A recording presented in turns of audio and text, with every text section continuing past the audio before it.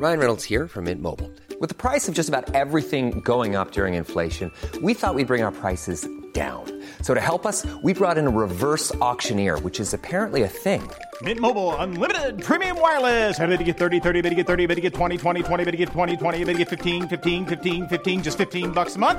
Sold! Give it a try at mintmobile.com/switch. $45 up front for 3 months plus taxes and fees. Promo rate for new customers for limited time. Unlimited more than 40 gigabytes per month. Slows full terms at mintmobile.com.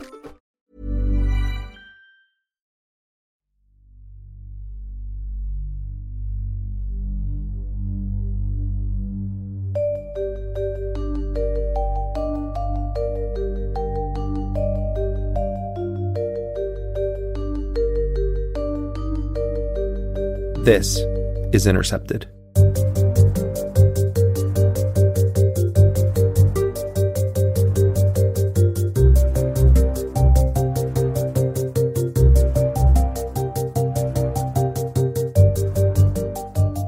I'm Chenjerai Kumanyika, and this is Intercepted. It's the anti, everything that you believe you stand for. Cancer that a man stores in his hands for laying them on parishioners, wishing for some malignance. I'm really just saying what I'm rating is sickening. What I'm rating is vision. What I'm rating is healing. What I'm rating is flashes of lightning across the ceiling. Flames on the floor flickering, licking your feet to move you. Fool you into believing that when you move it's the true you. Voodoo dance from dude whose hands expand reality. Puppeteering, but from what you're hearing, you do it naturally. And actually, I'm to blame for it all. I'm the reason even you're breathing. That was Talking to Ghosts by my man A.D. Carson and myself. Welcome to part 2 of our 2-part interview with iconic geographer, organizer, and legendary prison abolitionist Ruth Wilson Gilmore. Ruthie is professor of geography and director of the Center for Place, Culture, and Politics at the CUNY Graduate Center. She's co-founder of several abolitionist organizations, including Critical Resistance, and she's author of the prize-winning book, Golden Gulag, Prisons, Surplus, Crisis, and Opposition in Globalizing California. She's also finishing up a couple of new books, including Change Everything, Racial Capitalism, and The Case for Abolition, forthcoming from Haymarket. This is part 2 of our conversation with Ruthie. If you missed part 1, I would strongly encourage you to go check that out and then return to this episode. As listeners will recall, in part 1, Ruthie dissects and debunks the claim that systems of organized violence produce public safety. She traces the ideological nature of the concept of crime and how prisons and policing have expanded and absorbed the function of other institutions of social welfare. The point Ruthie makes about police taking over work in many areas of life, such as school counseling, mental health, and social work, reminds me of a point that Professor Nicole Siegel makes in her book, Violence Work. Siegel says that when you take away the role that the police have stolen from other areas and look at what's left, it quickly becomes clear that the police don't really have a specific job of their own, at least not one that improves the lives of working class people. On the question of whether police are effective at preventing harm, I'm still reeling from a much better question that Ruthie asks, which is this: under what kinds of social relations and relationships are people more likely to do harm to each other? But even under our current arrangement, other countries have proven that other kinds of workers are better than heavily armed police at dealing with those who may intend to hurt people. Other kinds of workers can march alongside parades and assist people in health emergencies. Other kinds of workers are better equipped to investigate sexual assault and domestic violence and support survivors. Siegel says the only real job the police have and the real reason they're hired is to perform violence work. The graphic displays of violence that we're seeing on our television screens and in our streets are not a departure from their work. Police are hired to produce spectacular dominance that forces us to submit to an unequal status quo. Of course, the violence that police enact is only the surface of their misconduct and toxic effect on the lives of those who wind up in their hands. But I think the language of violence can help us to understand why police are given so much latitude in this area. Over the past several weeks, one thing that has made the concept of prison abolition more accessible to the mainstream is the torrent of images of police blocking in protesters with their shields and tear gassing, choking, and running over people. But against this massive visible archive of state violence is the almost insurmountable challenge of achieving any accountability. In her reflections on this, Ruthie suggests that the physical repression we see on camera is upheld by a different, less obvious site of police power. How it is police in the United States can do what they do with impunity. Now, we know that police brutality and the impunity police have enjoyed in so many instances for so long, especially, although not exclusively, when it comes to harming and killing Black people, goes back a long time. But here's the part where we could focus on today in our discussion that I think our audience ought to understand.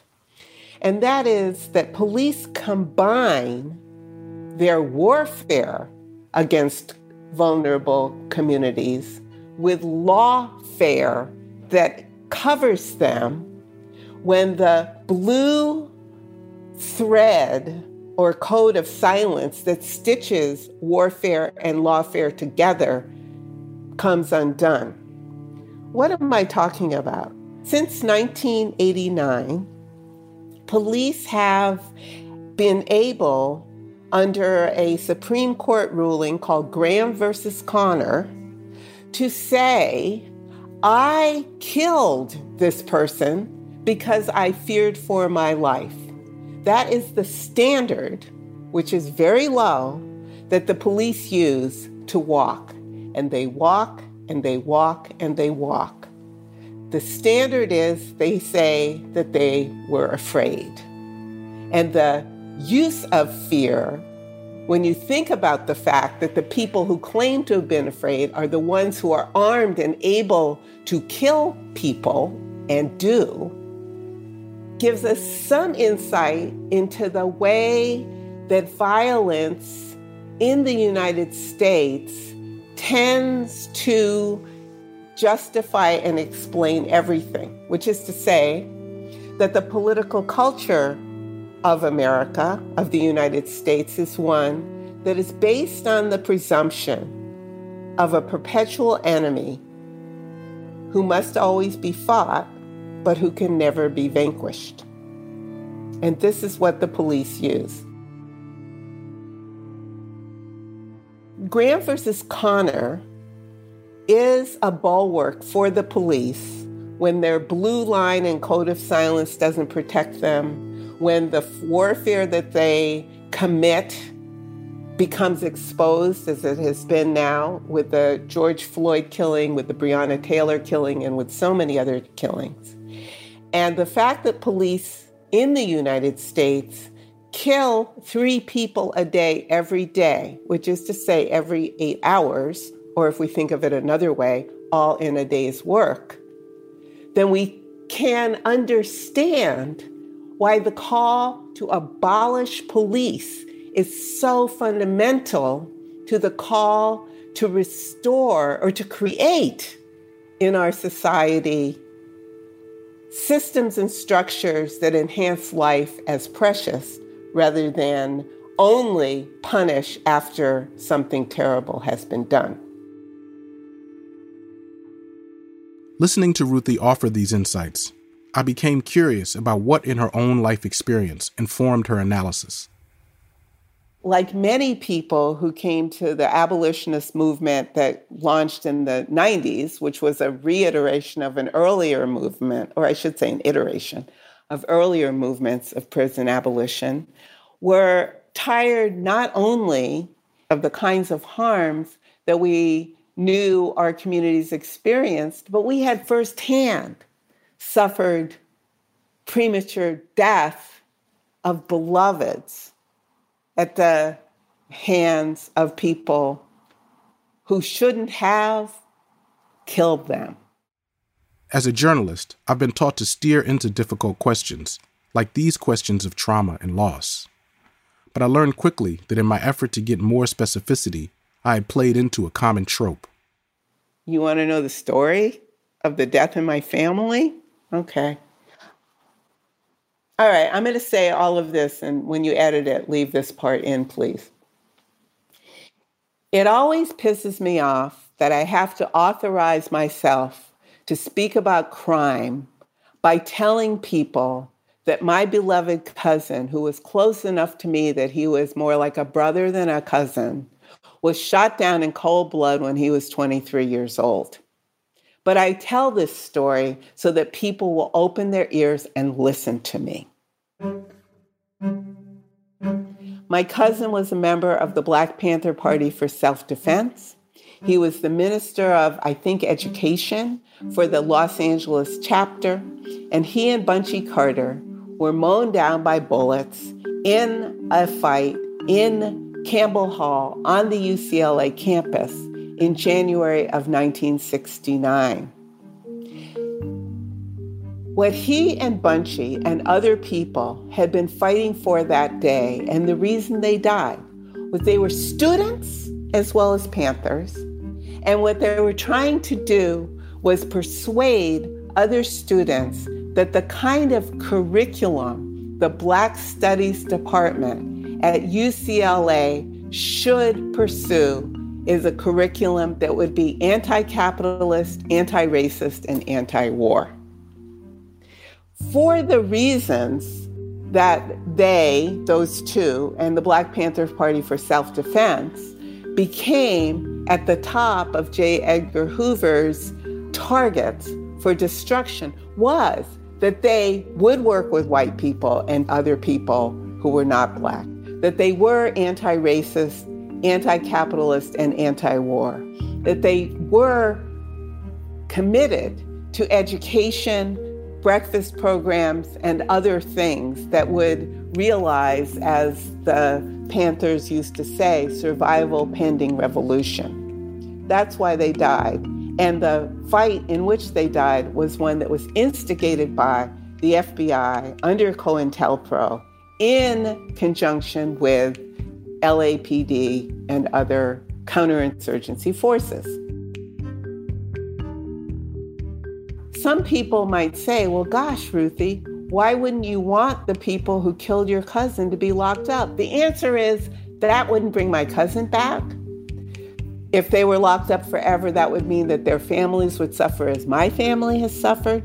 And it wouldn't solve the problems that the Black Panther Party, that other parties striving for liberation were trying to realize in the world. All of that made me an abolitionist. Other abolitionists can tell you their stories. We all came together not because we thought the people in prison were innocent, but because we knew that prison wasn't solving the problems that we in our communities were struggling to resolve.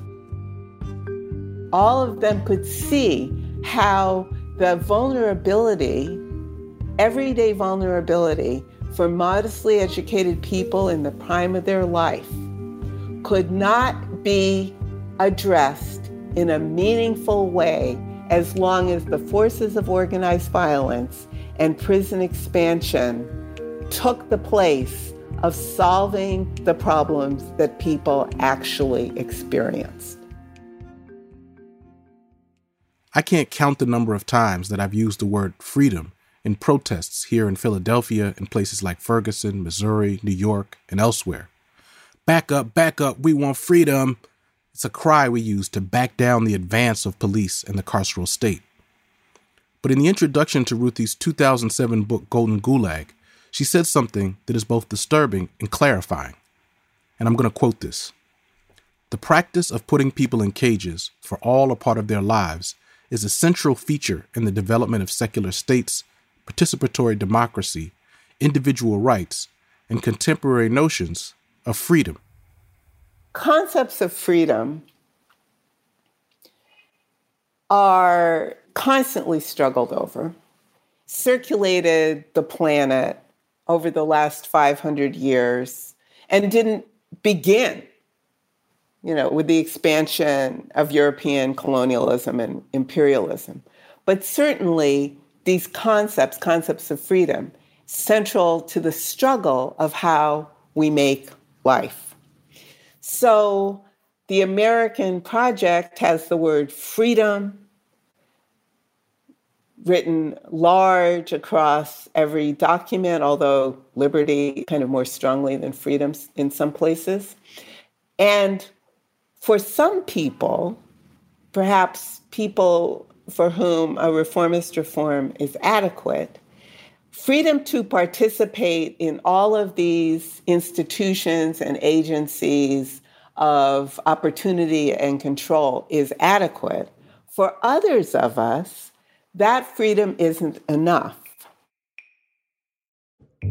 That freedom actually doesn't make possible the flourishing of life as it should be, in part because it rests on an unspoken or not spoken enough foundation of colonialism, as well as an unspoken problem of the redress for slavery and displacement and dislocation that has characterized so much of the last 500 years. That said, what we're trying to do in thinking with so many people in so many places about abolition is how can it be possible to realize a new way of being given what it is we already know how to do. We can look back through history or around the world now and see, for example, as Du Bois taught us in Black Reconstruction in America, that post-Civil War communities in the South developed all kinds of institutions for well-being and opportunity and safety that did not rely on organized violence, but rather were opening up to the possibility of greater and greater freedom through the institution of such things as public education and so on. We know from talking with and working with colleagues and comrades who are fighting against land grabbing, whether it's from Black farmers in Mississippi or landless peasants in Brazil or Mozambique, that given the fact that 70% of all the food that's consumed on this planet is still produced by small producers, that we have already there the opportunity to free ourselves from the deprivation and degradation that agribusiness produces. So this is another way of thinking about freedom. So these are, some of the large ways that abolitionists are trying to think, but think concretely about what it is people already do or already know how to do or already should be able to do if they only felt empowered, if you will, to do it.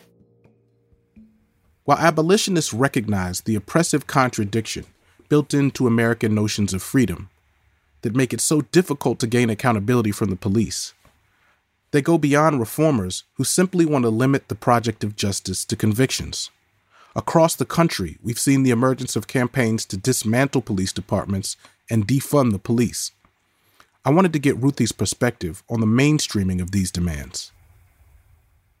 No abolitionist who's a true abolitionist wants to save money. What we want is for the money to be spent to enhance and support human life so that it can flourish in a way that doesn't destroy the planet.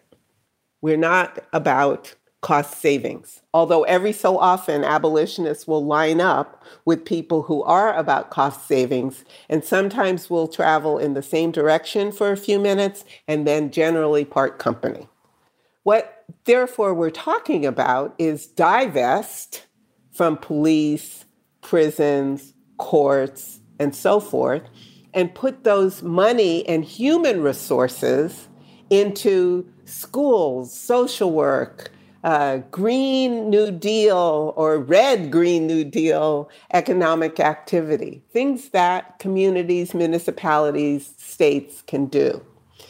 As we saw 5 or 6 weeks ago, the Congress of the United States, in connection with the administration of the United States, 45's administration, printed, which is to say created out of thin air, something on the order of $1 trillion. $1 trillion. Most people who are listening to this have no idea how many zeros to write down to indicate $1 trillion as a written number. So much money. Where is that money going? If that money were loaded into helicopters and those helicopters zoomed over the United States and the money were thrown out the windows of the helicopters and it floated to the ground, people picked it up. Most people would spend what they picked up, and that would make the economy hum.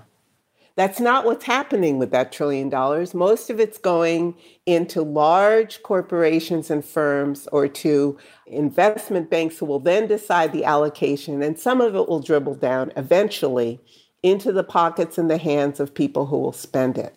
But it's actually the spending of the money that will revive economic activity that is so harmed by COVID and all of the effects that COVID and high unemployment are wreaking in the country. It could be that for some abolitionists, calling for this massive divestment, revestment will be the frontline demand, whereas for some people who are going in the same direction as abolitionists, the call will be for those 4 cops in Minneapolis to experience the full brunt of the law as it currently exists. Insofar as at the moment we're going in the same direction, those 2 things can be called for at the same time. However, those 4 cops experiencing the full brunt of the law will not in and of itself change the larger structural issue that abolitionists are constantly trying to help people see, imagine, and shift. Ruthie is discussing an issue that's painful for us to talk about right now, but crucial for us to confront. If our movement is really about transforming systems of criminal punishment into something else, can we really rely on these organized systems of violence to get justice for our loved ones that have been killed by the police? I mean, do you have thoughts about how to negotiate that in movements where there seem to be these conflicting ideas around punitiveness? One way to talk about it is for people to think through, which is to say talk through and feel, explore, and experience in interactions with other people what we want to get out of punishment as against what we want the world to be like. So you'll recall that when I was talking to you in my irritation about the personal experience I had with losing a loved one, I said that what I, as well as others I've worked with closely over the years, realized was that the thirst to punish someone who hurt you is a real feeling, but the society that we want to bring into being won't come into being through a better system of punishment. Rather, it's punishment that leads people to the conclusion, in the first instance, that the way you deal with a problem is by killing it. In other words, the people who killed my cousin were laying the ultimate punishment on him, weren't they? So I'm not saying they shouldn't be accountable, responsible, make some kind of restitution to my then bereaved aunt and uncle and cousins and the community that my cousin was part of. Of course, those things should happen in the way that will make the society we want to live in then and subsequently, rather than punish and then pretend that punishment fixes things. Punish, then pretend that punishment fixes things. So that is one aspect of the problem that we try to address, and that many people who, for example, have turned away from carceral feminism in the effort to reduce and try to eliminate instances of violence against women and domestic violence, they are trying to figure out how to achieve the society we want rather than to punish more swiftly and surely the people who punish people for being alive. The threat of violence and actual expression of violence, interpersonal, only produces more of itself. This is the knot we're trying to untangle, knowing how difficult it is to let go of the feeling, which is real. I'm not saying it's not real. To let go of the feeling that you want to hurt somebody who hurt you. We can't make a life that way. Not for your 11-month-old daughter, not for all my little nieces and nephews and grandnieces and nephews, and all the children on the earth. There are billions more people on this planet than there were when I was born. Billions. Billions. What can we do together as humans living well on the planet instead of living poorly and destroying the planet? Those are the questions we ask ourselves.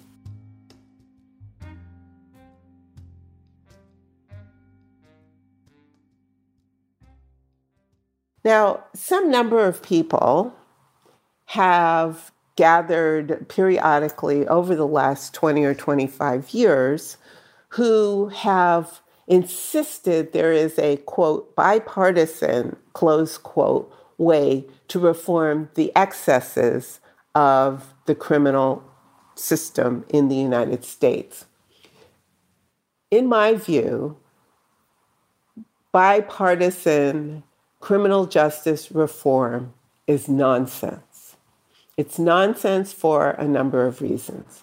First and foremost, it's nonsense because it purports to be able to identify the people who should not be punished and set aside all those who should be punished, to label those who should be punished, the people, quote, we are afraid of, close quote, those are Newt Gingrich's words, and leave them aside in perpetual punishment, while a few people, who we might call the low-hanging fruit, get some kind of relief, whether that relief is decriminalization or something like house arrest or incarceration, that kind of thing. Meanwhile, the people who are participating in these bipartisan reforms are very busily and somewhat effectively, as Kay Whitlock has shown in her fantastic writing, trying to relieve white-collar business-type wrongdoing of any kind of accountability in a court of law. Ruthie and I discussed the sophisticated but deceptive and harmful way that the myth of a bipartisan coalition allows conservatives and libertarians to exploit the experience of the most vulnerable as a way to reduce accountability for the most powerful. Many of the kinds of rules or constraints that they are trying to bust down, and some of the they in this instance are people like from Olin Foundation or the Koch brothers or the Manhattan Institute, the right-wing think tanks. What they are trying to bust down is anything that gets between them and their ability to extract value from labor and land. And furthermore, what they're trying to get around is being responsible for any bad effects of their business decisions and practices if it can't be proved that they engaged in these business practices knowing and intending to harm people. Therefore, if they do some kind of work, let's say in a city called Flint, that poisons the water that the people of Flint will drink, the capitalist firm, the establishment or establishments responsible for poisoning the water that humans rely on can't be held responsible if they didn't intend to poison the water, knowing that humans would die. Oh, wow. Do you understand what I'm saying? The way in which this links to the kind of what you called lawfare that has emerged to protect police officers. Thank you. You made my day.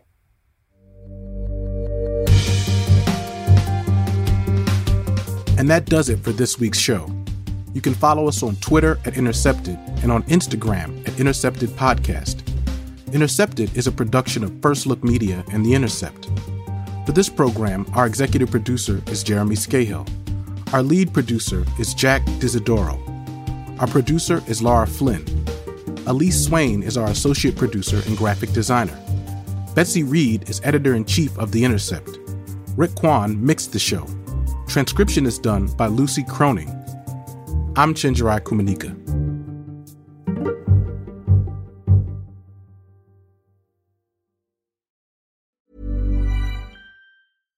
One size fits all seemed like a good idea for clothes. Nice dress. It's a t-shirt. Until you tried it on. Same goes for your healthcare. That's why United Healthcare offers a variety of flexible, budget-friendly coverage for medical, vision, dental, and more. So whether you're between jobs, coming off a parent's plan, or even missed open enrollment, you can find the plan that fits you best. Find out more about United Healthcare coverage at uh1.com. That's uh1.com. A lot can happen in the next 3 years. Like a chatbot may be your new best friend. But what won't change? Needing health insurance. United Healthcare Tri-Term Medical Plans are available for these changing times. Underwritten by Golden Rule Insurance Company, they offer budget-friendly, flexible coverage for people who are in between jobs or missed open enrollment. The plans last nearly 3 years in some states, with access to a nationwide network of doctors and hospitals. So for whatever tomorrow brings, United Healthcare Tri-Term Medical Plans may be for you. Learn more at uh1.com. Hi, I'm Daniel, founder of Pretty Litter. Did you know cats tend to hide symptoms of sickness and pain? I learned this the hard way after losing my cat, Gingy. So I created Pretty Litter, a health monitoring litter that helps detect early signs of illness by changing colors, saving you money and potentially your cat's life. Pretty Litter is veterinarian developed, and it's the easiest way to keep tabs on your fur baby's health right at home. Go to prettylitter.com and use code ACAST for 20% off your first order and a free cat toy. Terms and conditions apply. See site for details. When you make decisions for your company, you look for the no-brainers. And if you have a lot of mailing to do, Stamps.com is the ultimate no-brainer. It streamlines your processes to make your business more efficient, which makes you less busy. Mail checks, invoices, legal documents, and everything you need to keep your business running with Stamps.com. Seamlessly connect with every major marketplace and shopping cart. Schedule package pickups and see your cheapest and fastest shipping options from different carriers, with rates up to 89% off USPS and UPS rates. And with the Stamps.com mobile app, you can take care of mailing and shipping wherever you are. Make the same no-brainer decision as over 1 million other businesses with Stamps.com. Sign up with code PROGRAM for a 4-week trial, plus free postage and a free digital scale. No long-term commitments or contracts. That's Stamps.com. Code PROGRAM.